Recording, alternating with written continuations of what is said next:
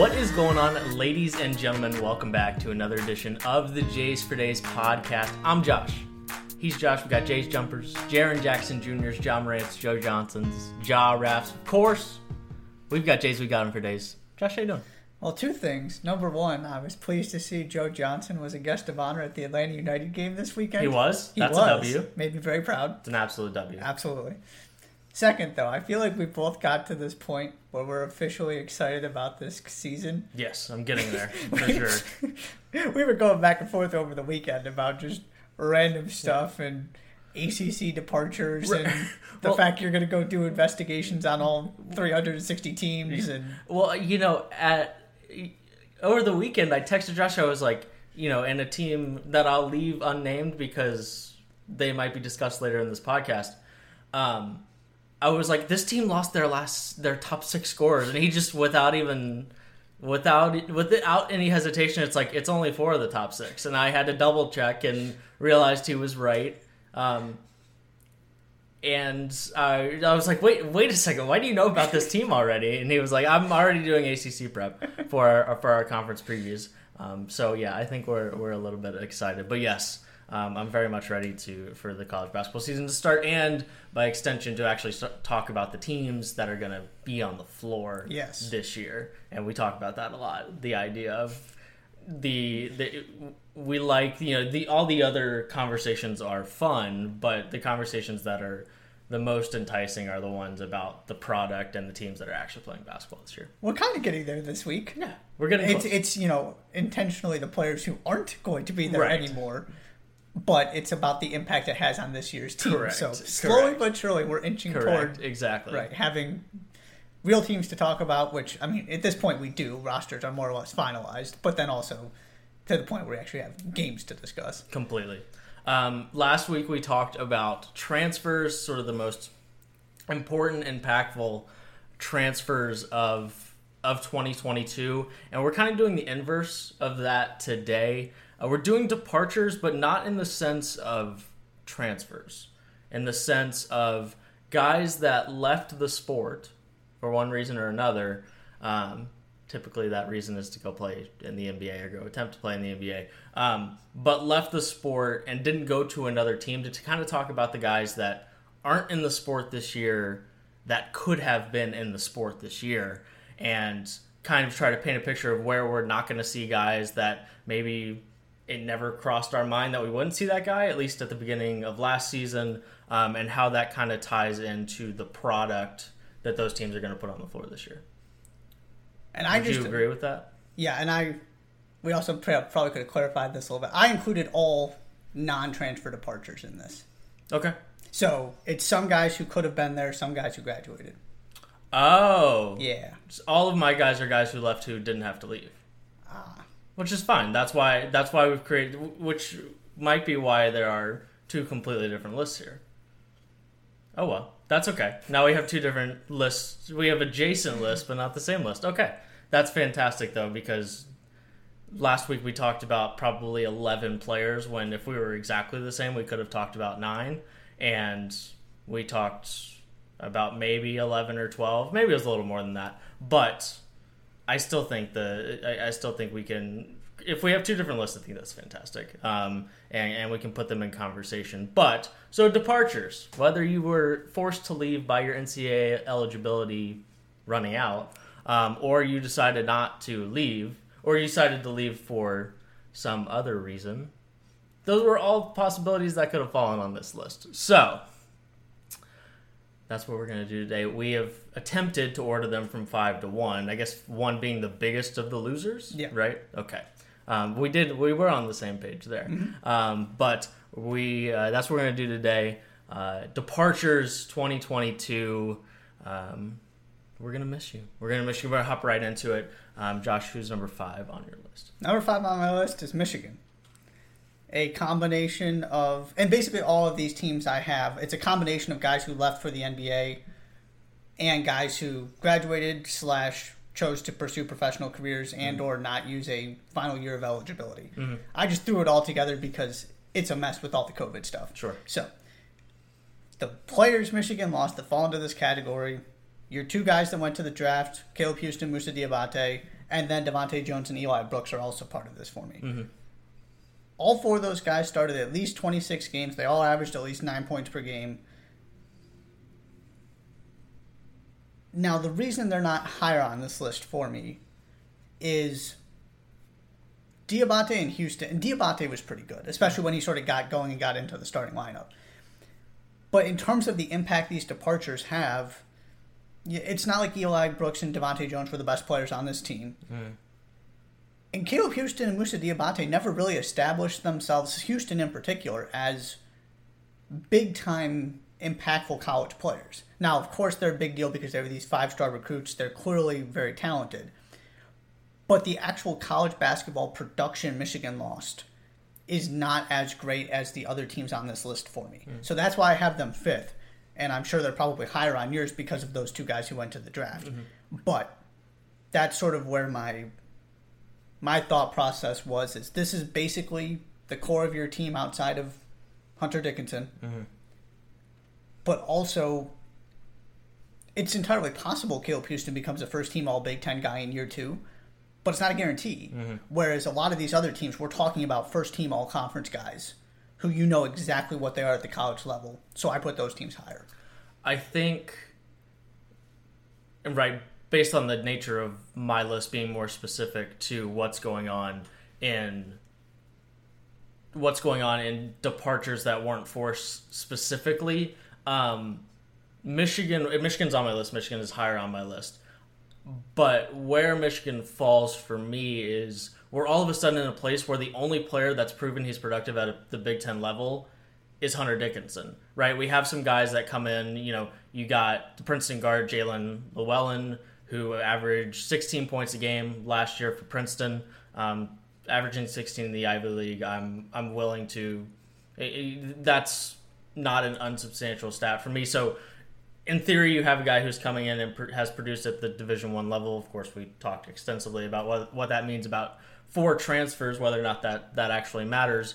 But then after that, there's nobody on that roster that's proven they can produce at a Big Ten level. And if nothing else, Moussa Diabate and Caleb Houston have proven that they can produce and contribute at a Big Ten level, which is why Michigan comes in higher on my list, because there's going to be a lot of depending on, and it was a decent recruiting class, but it certainly wasn't the kind of recruiting class they had 2 years ago. Yeah. So it's not like we're looking, and part of how I looked at this is, okay, did teams replenish what they lost in a real way? And I completely disregarded that. So so for me, right, did Michigan replenish kind of this lost production from Caleb Houston, Moussa Diabate? Because this team was already not very good last year, relatively speaking. Yes, they made a run to the Sweet 16 ultimately. And by Michigan standards, it was still a fine year. Like, it certainly wasn't lucrative and what we come to expect of their Big Ten success the last few years. But it's not like this team was starting from like 3rd at KenPom like it had the last couple of years. And I just think that Hunter Dickinson is the type of player that excels when there are other guys on the floor that are putting some sort of pressure on the defense and allowing him to operate in one-on-ones in the post. And I'm not sure anybody's scared of what Michigan has yet outside of Hunter Dickinson. And at least Caleb Houston and Moussa Diabate could have been more threatening options from the jump than the guys they have on the roster now. Sure, absolutely, yeah. It's a big loss. There's no two ways about it, especially when you're talking about NBA draft departures.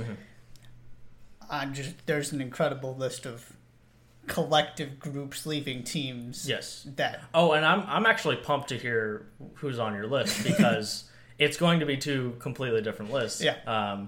And that because I didn't approach the preparation with that kind of idea in mind, and I didn't look at what the replacement was at all. Right. So let's continue, shall we? So 5 on my list is actually a team that did lose a lot, replenished a lot, but didn't replenish a player that I really, really like as a college basketball player. So Duke's 5 on my list because of Trevor Keels.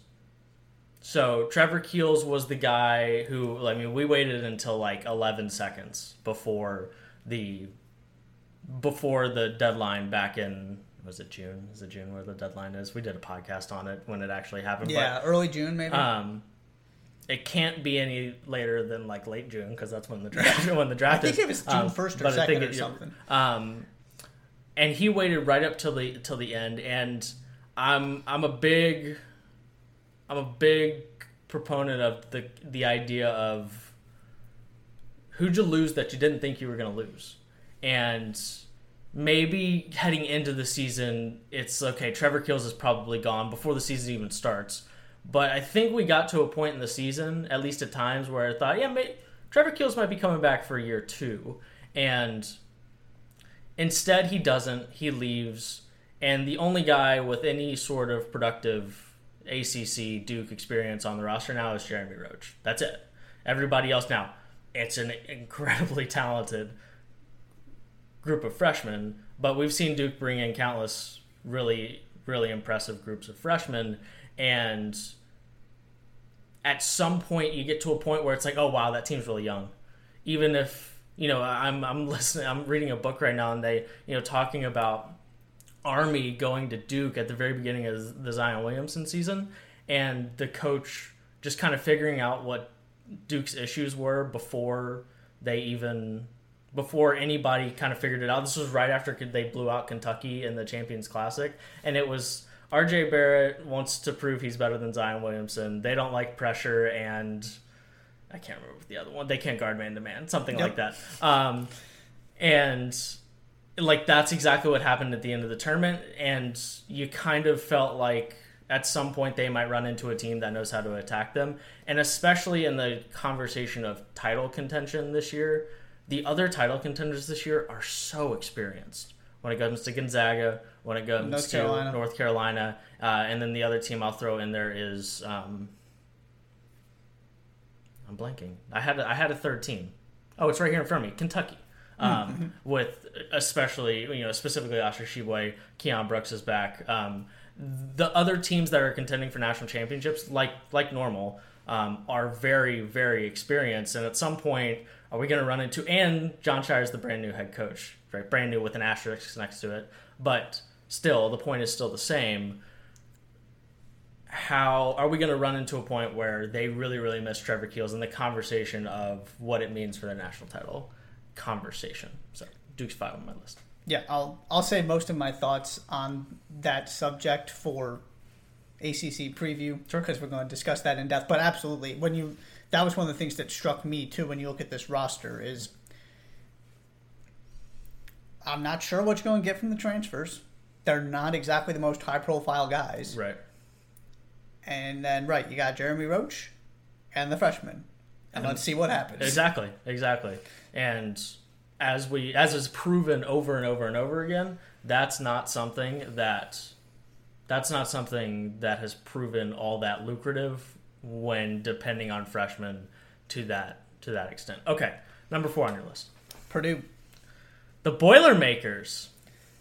Jaden Ivey, Travion Williams, Sasha Stefanovic. Mm-hmm. These are the only 3 players on the team that average more than 2 assists per game. Mm-hmm.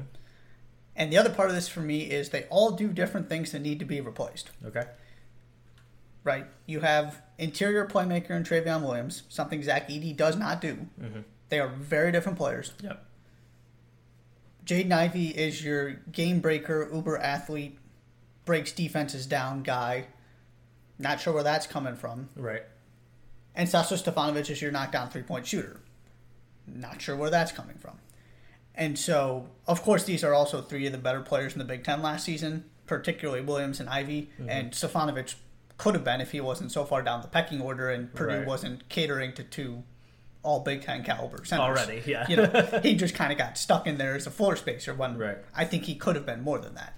But that was the reality of the situation. So they're 4 for me just because, sure, there's some talent that's still there. I mean, this recruiting class that didn't play last year, basically, was a really, really good one. Mm. There are players to fill these holes to an extent.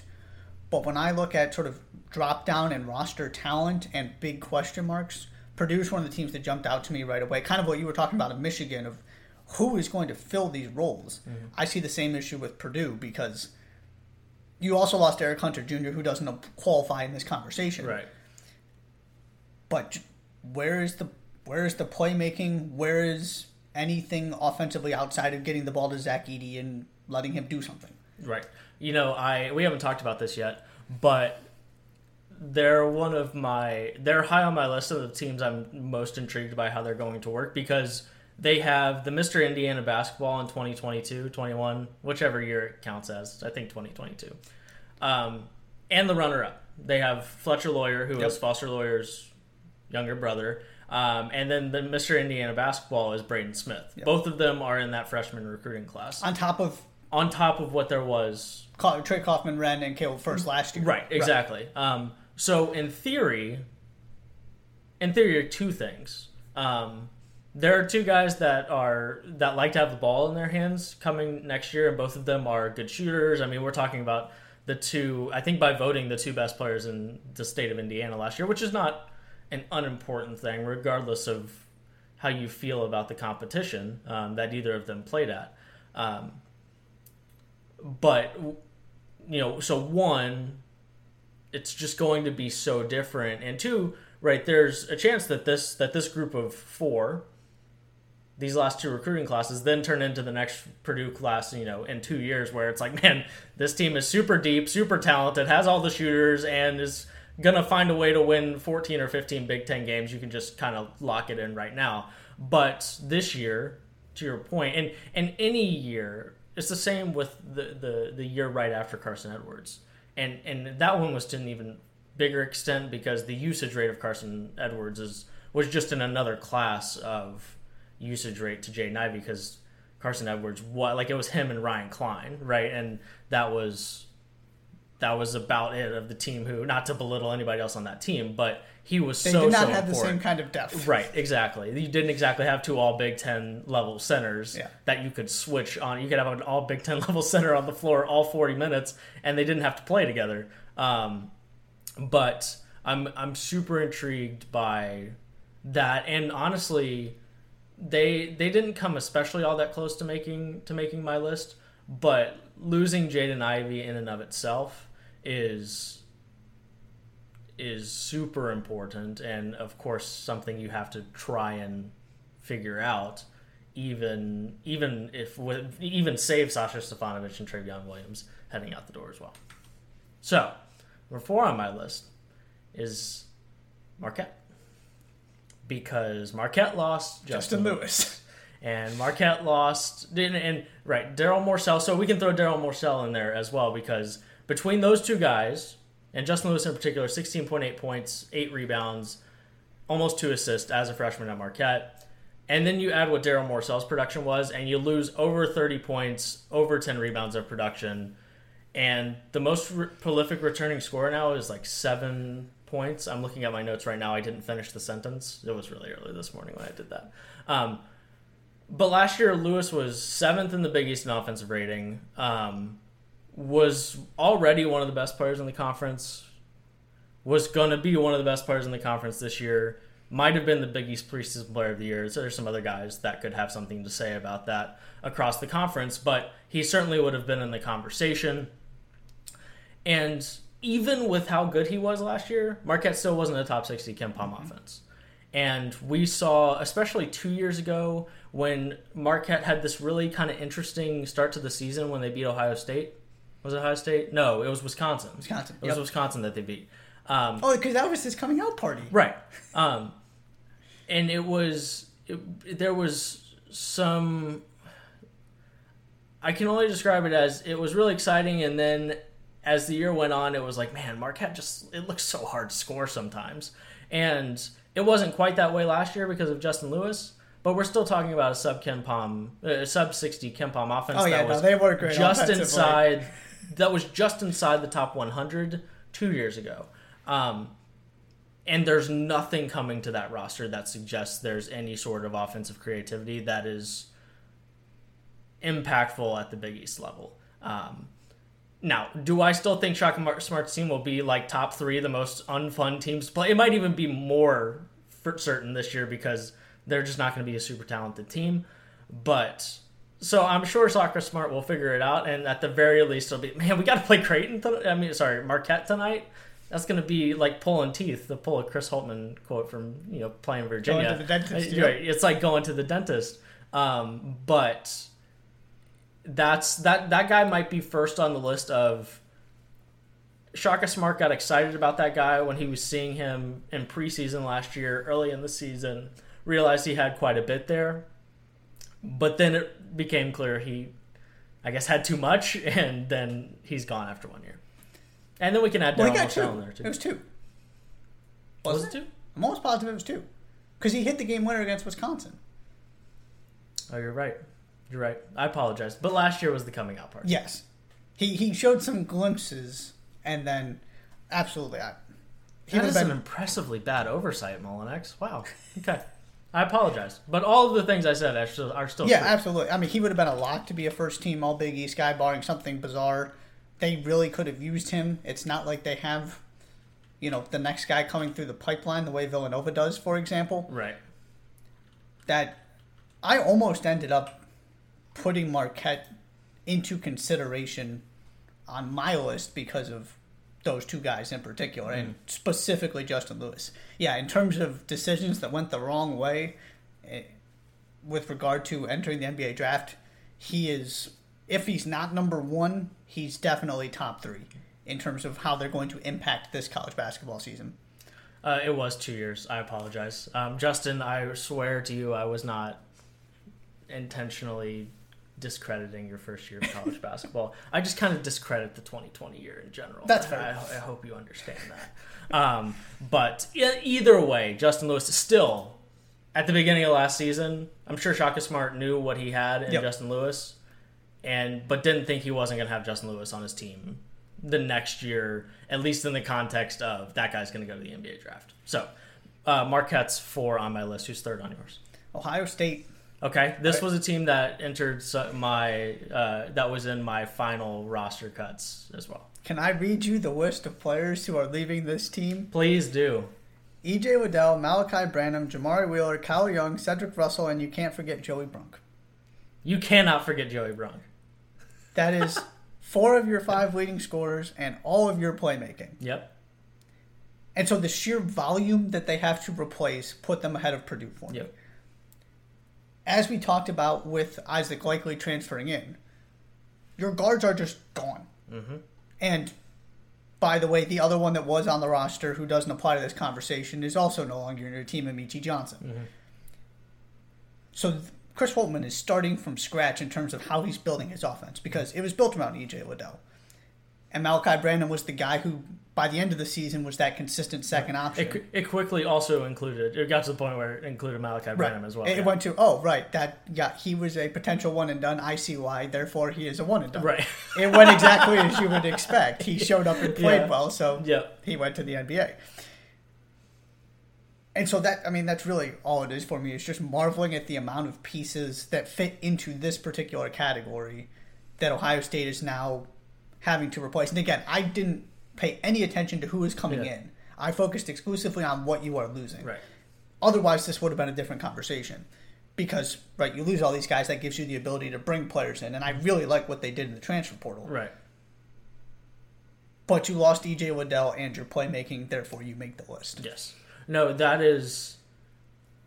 when you're reading about Ohio State coming into 2022-23 and the impactful returners, with all due respect to the following 2 names, are Zed Key and Justice Suing, you probably are going to end up on this list. And either way, and they were one of the teams I was considering for 5. Because I was considered, the Isaac Likely's of the world, their recruiting class is pretty good. So that's why they ultimately didn't end up making the list. But either way, E.J. Liddell, there's probably 4 more impactful players to their team specifically last year than E.J. Liddell. And he was so good defensively, and that gets overlooked really quickly. Yeah. And then with Malachi Branham, that's also a guy on your list of, man, I really thought I was going to have that guy for at least 2 years. At least, that was... I remember the conversation middle of this season being,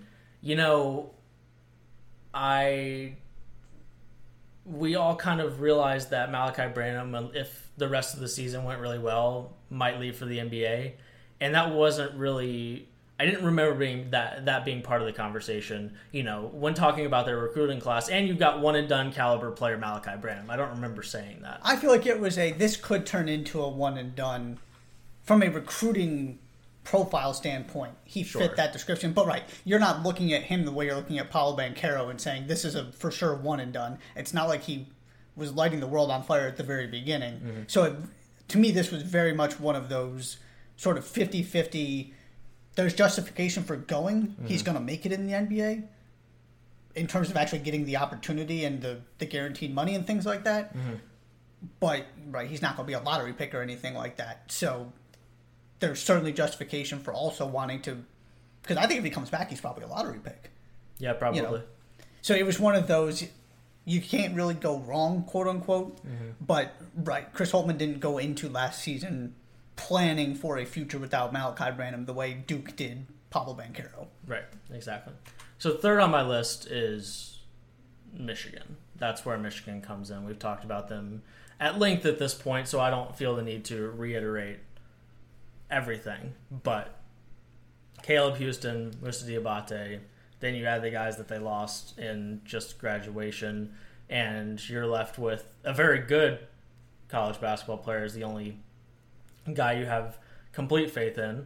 But when that guy is a 7-footer who needs a good point guard to be effective in the pick and roll, that needs space and guys that require attention around him at least a little bit, so that we're not just doubling Hunter Dickinson every time he touches the ball. Those things are important for optimizing Michigan as a team. But they're third, so we already hashed that out plenty. So I will not rehash that out completely. So, top two. Second on my list, it couldn't be more specific to my list in particular.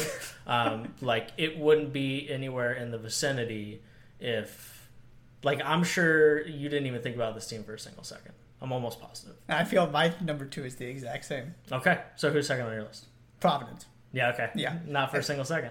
Can I read you this list and the numbers they put up? Please do. I was tempted to make them number one. Okay. Nate Watson, Al Durham, Noah Herkler, AJ Reeves, Justin Minaya. Okay. That is 53 points, 25 rebounds, and 9 assists a game. Man. Now, right, part of this was the whole COVID extra year. Then you throw the transfer portal in there, so it's just this weird conglomeration where they all either chose not to go to a fifth season or ran out of their eligibility at the same time. All of them had at least 25 starts last season. You can argue that they potentially were probably not the 5 most important players, but 5 of the 6. Mm-hmm. You throw Jared Bynum in there? Sure. I'll allow it. But in particular, right, Nate Watson is just an excellent college basketball player who's a all Big East first team caliber center and has been for the past couple seasons. Mm-hmm. Don't really need to go over his credentials. Then you've got the role pieces. But the other part of this for me is Justin Minaya. Mm-hmm. He was the best defender in the Big East last season. This was arguably the best team in the Big East last season. And there's certainly a lot of people in Providence that will go to bat for that. Yeah. And for a long time, the record backs that up too. You can have your disagreements about what it actually all means and who the best team was last season. The point being, and again, they have retooled. Again, I love what they have done in the transfer portal. I'm excited to see what this team can do this year. Mm-hmm. But that doesn't matter to me as part of this conversation. Right. This was almost your entire core for a team that is one of the best in program history. Mm-hmm. And they're all gone. Yeah. And it wasn't a transfer portal demise. It was, right, you got some transfers in there. 3. Nate Watson, it feels like, had just been there forever because he had. AJ Reeves, same thing. So they are 2 on my list. I'm sure they're not on yours. But when I was looking at teams that actually have to replace pieces they lost that are no longer part of college basketball, the only reason the team above them is because of kind of the significance for the program. I think Providence is going to be fine. I'm not so sure about this other team. I think we have no. I think after all of our differences here, that we're gonna have the same team first on our lists together. But so in the spirit of having a team that I'm sure didn't cross your mind for a single second on my list is Colorado State. Because Colorado State, relative to how important this player was to their success last year, and especially relative to there's no way in the world you're replacing that guy. David Roddy. David Roddy is number one on that list. 19.2 points, 7.5 rebounds, 3 assists. It is the single biggest hit that a college basketball team took this year from he didn't have to leave and we're in no way, shape, or form going to replace him. Now, the reason why I don't think this team would have ever even kind of sniffed your list is because the senior leadership of the team returning, headlined by Isaiah Stevens, who was an incredibly productive guard last year, they're going to be fine. And a team that, they were 6th seed last year, I expect them to be in the conversation for an at-large bid this year again. And they were above a 6th seed for a while and then kind of tailed off at the end. They were really, really good the first few months of the season. So going to be a really good basketball team without the guy who averaged 20 points and 8 rebounds. Best player in the conference player of the year. Mm-hmm. And there's just no way to replace that, right? When you look, Ken Pom can tell you, as David Roddy got better, this team got better. David Roddy's freshman year, they were 99th at Ken Pom. Then they were 66th at Ken Pom in the mid-60s. I wrote the other two down. Why didn't I write the other? But last year they finished at 46. And to your point, it wasn't like that. The end of that season went as perfectly as it could have from a Ken Pom perspective. I mean, we can look at teams every year that jump from barely making the tournament to finishing in the top 25 of Ken Pom because they made a run. And the same can be It can be said for the inverse, right? It wasn't a super hot end of the season the way that we started really hot with Colorado State. Up until they got blown out at San Diego State, but then they win that game. They also ultimately lose to San Diego State in the Mountain West Conference Tournament. But when it comes to guys that didn't have to leave that left, no team's ceiling, in my opinion, was changed as drastically as Colorado State's was with David Roddy. And right, there's never going to be another David Roddy, at least not soon, unless you're just the luckiest college basketball program ever that you're Colorado State and you get back-to-back David Roddy type players in the same 8-year span. That typically doesn't happen for a team like Colorado State. So that's why they're second on my list. 1, 2 for me, actually probably 1, 2, 3. I'll just say 1, 2. Him and Justin Lewis. Yeah. In terms of most damaging sort of 50-50 departures. Yeah. Third on your list? Who was the third guy? The other guy I was talking about was E.J. Waddell. Okay. Because he did have another year left, right? Yes. Yeah. There was eligibility left there. Also, he was just as close to the NBA as he was going to get. Right, he did all the things he needed to. Right. So and came back and said, you know what, I want to be a guy that can prove he can shoot the three-pointer. Right, and then did it. And still managed to be a really high-level defender and do all of the other things well that he did the last year. So, yeah, it was time for him to go to the NBA because unless he just averages 7 more points and is the National Player of the Year, like that's kind of... or Ohio State makes a deep run in the NCAA tournament. Like those were the two things that could have drastically improved his stock, and the likelihood of that happening, not super. And he always has limitations in terms of his NBA profile. Right. He is who he is. So, but those 3 guys in particular, to me, really stand out. But I would put Liddell in a category behind Roddy and Justin Lewis. Absolutely. When you're looking at one guy and what they mean to their team and what that departure means looking at this season, Marquette and Colorado State are your big losers, no doubt about it. And also, to sort of what we've been talking about, it's not like everybody was going, David Roddy, NBA prospect or at the beginning of this season. Even if you knew what David Roddy could be and, he's getting significantly better every single year, he could have a really, really good season. NBA wasn't part of that discussion. Right. That is the epitome of, man, if he gets even better this year, imagine, and then we've got his senior year, man, with these other guys like Isaiah Stevens. Yeah. And he's also just one of those guys that he's just really good at basketball, so you give him a chance because he's going to do good things for your basketball team. Right. And see if he sticks, but I'm all for the concept of David Roddy getting an opportunity in the NBA. We talked about where he got drafted and all that, but yeah, it's a huge blow, not to the program, right? They're going to be fine. Right. They've got a really good thing going on, but like you were saying, in terms of what they could be this season, that's easily a top 25 team, maybe a top 15 team if he comes back.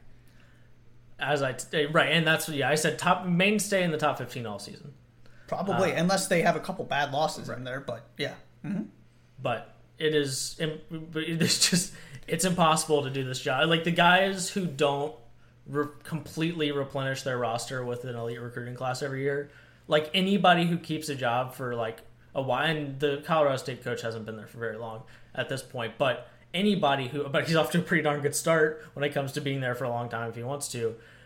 But anybody who manages, like the guys that you look up and they've been at the same mid-major, or even the same, like if you've been at the same high major for 15 years and you don't replenish recruiting classes like clockwork, like, you know, the Dukes and Kentuckys of the world, like that might be the most impressive thing that a college basketball coach can do, because as I said to you this weekend, it is an impossible job if you're not recruiting like that. And especially with the transfer portal wide open now. Right. Because that was the other thing as well. Does David Roddy want to go play at a high major? Yeah. I like to think he would have stayed at Colorado State if he came back. I think he probably would have. I like to think, but whether that's true or not. I don't know. Naturally, that's just part of the conversation now, right? Because not only do you have to convince them that it's better for, and the money helps with this, right?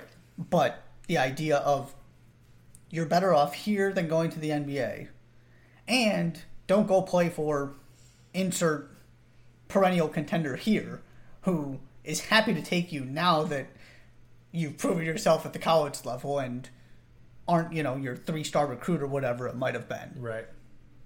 It's a very difficult, and this is we don't need to get into the whole debate, but this is my biggest frustration with the way transfers work in this current situation is the people who are the biggest losers, who pay the biggest price, are the coaches who identify and develop the players who aren't highly recruited, who then take that, and rightfully so, and use that to then get themselves somewhere else, and their coach is then left without this player that you have developed and you took when, we'll just say, Kansas or North Carolina or whoever didn't want them, you know. And so now all of a sudden they do, because look at how good they became, and you're just sort of left. So yes, very, very difficult job to figure out how to retool on the fly all the time. Number 1 on your list? Wake Forest. That's the correct answer. This is the perfect marriage of the two lists. Yeah. Let's start with the ACC Player of the Year. Okay. That seems like a pretty good place to start. Real quick before you dive into it, it's the coolest thing ever that the ACC Player of the Year the last 2 years have come from Georgia Tech and Wake Forest. Mm-hmm. So shouts to Georgia Tech and Wake Forest. And shouts to the seasons those two teams had when they had ACC Player of the Year caliber players on their team. But that's just the coolest. You know, prior to that, it was Trey Jones, Zion Williamson, and Justin Jackson? Justin Jackson was the year before. There were 3 straight Duke guys. Oh, okay. I don't remember who the third Duke guy was. I'm going to look it up. But the point being that typically this is a pretty... But then, like, before that, we're talking, like, your Malcolm Brogdons, your Justin Jacksons. You're, like... It's like Duke, UNC, or UVA for, like, 8 of 10 years or something. But the last 2 years, it's been completely opposite. Anyways, continue. So you start with Alondas Williams, and then you got Jake LaRavia, and Dallas Walton, and Isaiah Mucius, and Kadeem Sy. All of those players except Kadeem Sy had at least 33 starts. Yep. And this is Wake Forest's best team in over a decade. And like you said when we were texting this weekend, they still didn't even make the NCAA tournament. Right. And the other part Marvin Bagley. Trey Jones, Zion Williamson. Yep, okay. So it was Alondas Williams and Moses Wright. Shouts to Georgia Tech and Wake Forest. Then it was Trey Jones, Zion Williamson, Marvin Bagley, Justin Jackson, Malcolm Brogdon, Jaleel Okafor, TJ Warren at NC State, Shane Larkin at Miami. Yes. Okay. Look at Miami sweeping the 2013 ACC regular season and conference, and then so Tyler Zeller, UNC, Nolan Smith, Duke, Grievous Vasquez. Oh yes. But then we're talking Then it's Ty Lawson, Tyler Hansborough, UNC. Yep. Jared Dudley, JJ Redick. So I love how Jared Dudley is just squished in between those two or those three guys. I know, right? But all of this to say that it's cool that those two guys won the bag. And shouts to Boston. Shouts to Jared Dudley. Shouts to Jared Dudley at Boston College. 19-8-3 that year with almost 2 steals. Anyways, okay. Please continue with the basketball team that lost a lot of things for this year and not Boston College from a decade and a half ago. The other part of this for me is nobody had a 1-2 punch they lost like this, which is the other sort of reason I gave them the tiebreaker over Providence. Yeah. You're never going to replace it. You have to completely change. It's not like you stumbled into a guy in Alondas Williams that was a transfer that nobody was all that excited about, and he wanted to play at the ACC level. And then Jake LaRavia, who went from, like, talk about a guy that nobody was talking about being an NBA draft pick, all the way to, like, the Grizzlies in very Grizzlies fashion, traded up to draft Jake LaRavia. Yep. Which for what it's worth, by the way, the Grizzlies doing that, they've completely earned that right after trading up to get Desmond Bane and go Grizzlies. But when it comes to and this was the team that it was like, man, this job is impossible if you just don't if you don't replenish every year, because you go from 25-11 is what Wake Forest went last year. I knew they were good. I knew they were better.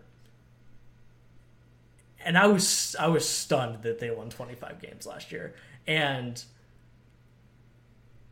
now it's just like, where do you go from here? I mean, like, Steve Force is like, man, like, I turned this train wreck that Danny Manning had turned this program into. No offense to Dan, nothing specific that Danny Manning did. It just, his tenure at Wake Forest was not exactly lucrative. And Steve Forbes pretty quickly turned it into a team that I was stunned won so many games. And now it's, we're looking at a guy who, in Monsanto?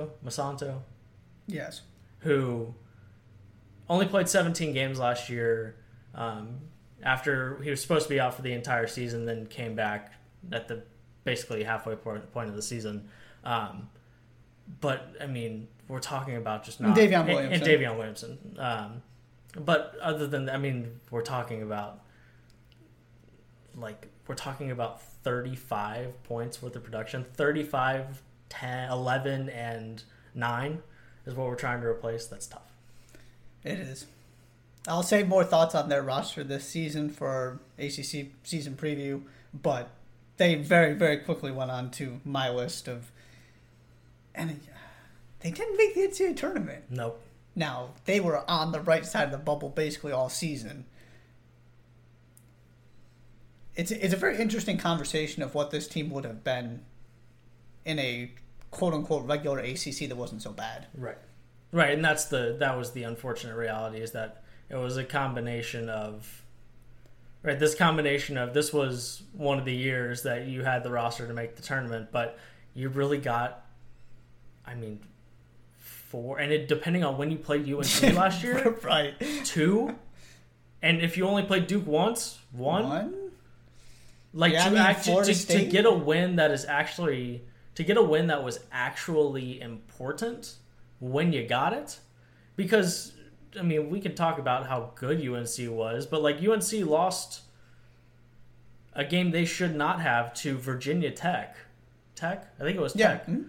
Like, on February 19th. Like, that's how long we went before UNC actually turned into kind of the unstoppable train they turned into. Yes, UNC lost in the ACC tournament, but like, it wasn't all that long before the end of the regular season that UNC, we were still talking about them as one of the teams that didn't have a quad one win.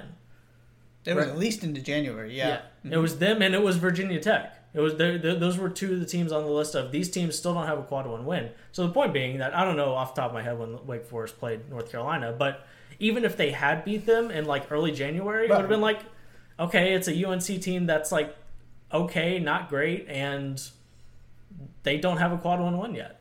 Of course, we know how it turned out, but The point being that a really good season, that when you look at the quality of wins, it's just an unfortunate year to be that kind of bubble team. When usually the ACC is a place that's helpful to you as a bubble team. Oh, right. You take their resume and you pop it in another season, they're easily in the tournament. Right. Yeah.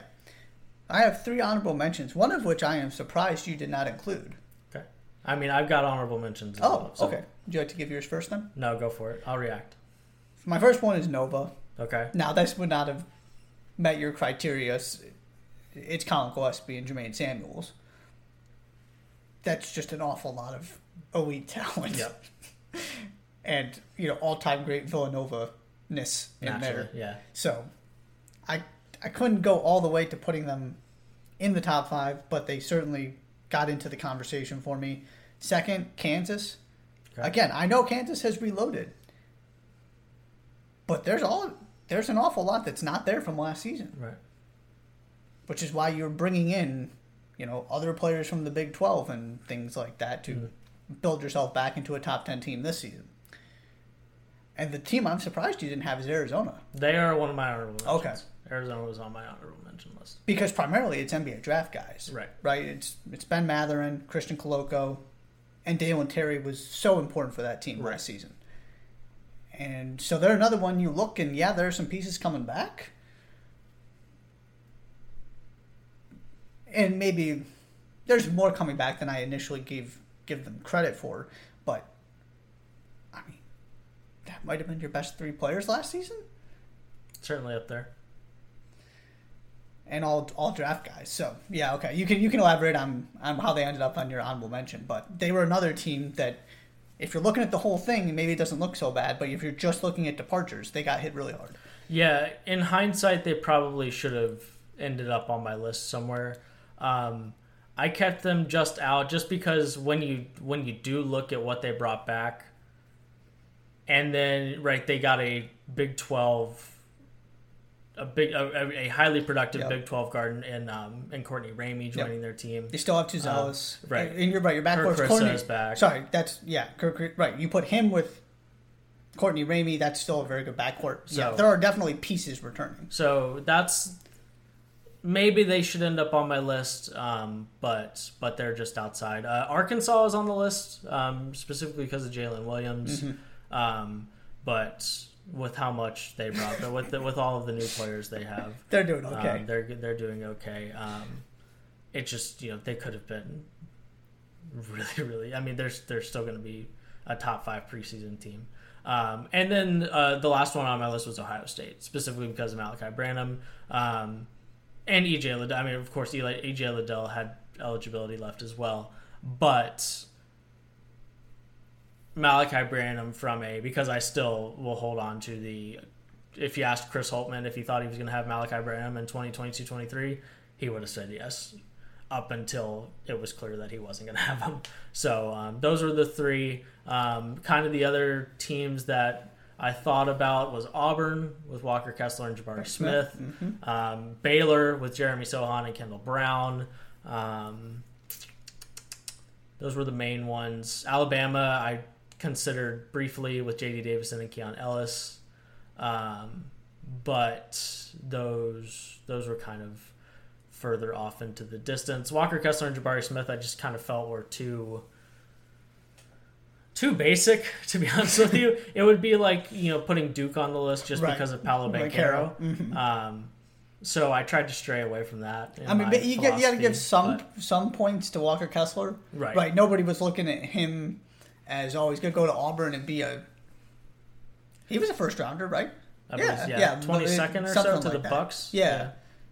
Nobody was looking at that, right? But Jabari Smith, that would. That almost defeats the purpose. Right. They lost the best front court in the country. Yeah.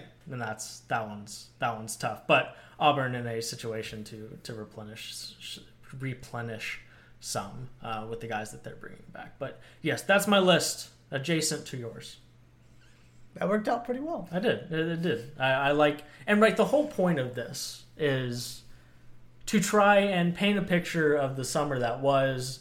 The 4 months in between the buzzer sounding at the Final Four and the beginning of the next season, right? The whole point, trying to put the context of how did this summer, right? Summer rewind. How did this summer impact what's going to happen next year, right? As this kind of transition period between talking about exclusively what happened last year and what's going to happen next year.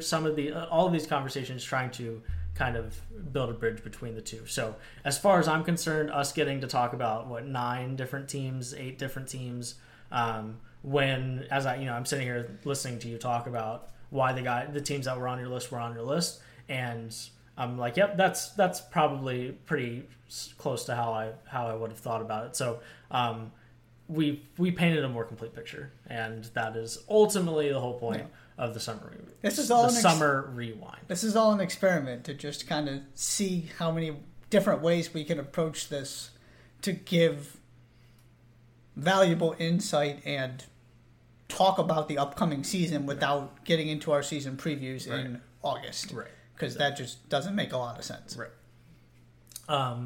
Next on the list is it the one we're all the most excited about? Yes. Okay. Next week is our excuse to look at KenPom for way too long and find the fun facts and rankings and statistics that no healthy, sane person would ever find. But we're gonna do our best to come up with some of the more intriguing, shocking, did I read that right stats from last year in the context of KenPom and trying to create little tidbits that we just either that don't compute or don't remember. My favorite is when I see I was like, I thought that team was good offensively last year, and they're like 97th at KenPom offensively as a Power 5 team, which is just really, really not good. But that's next week.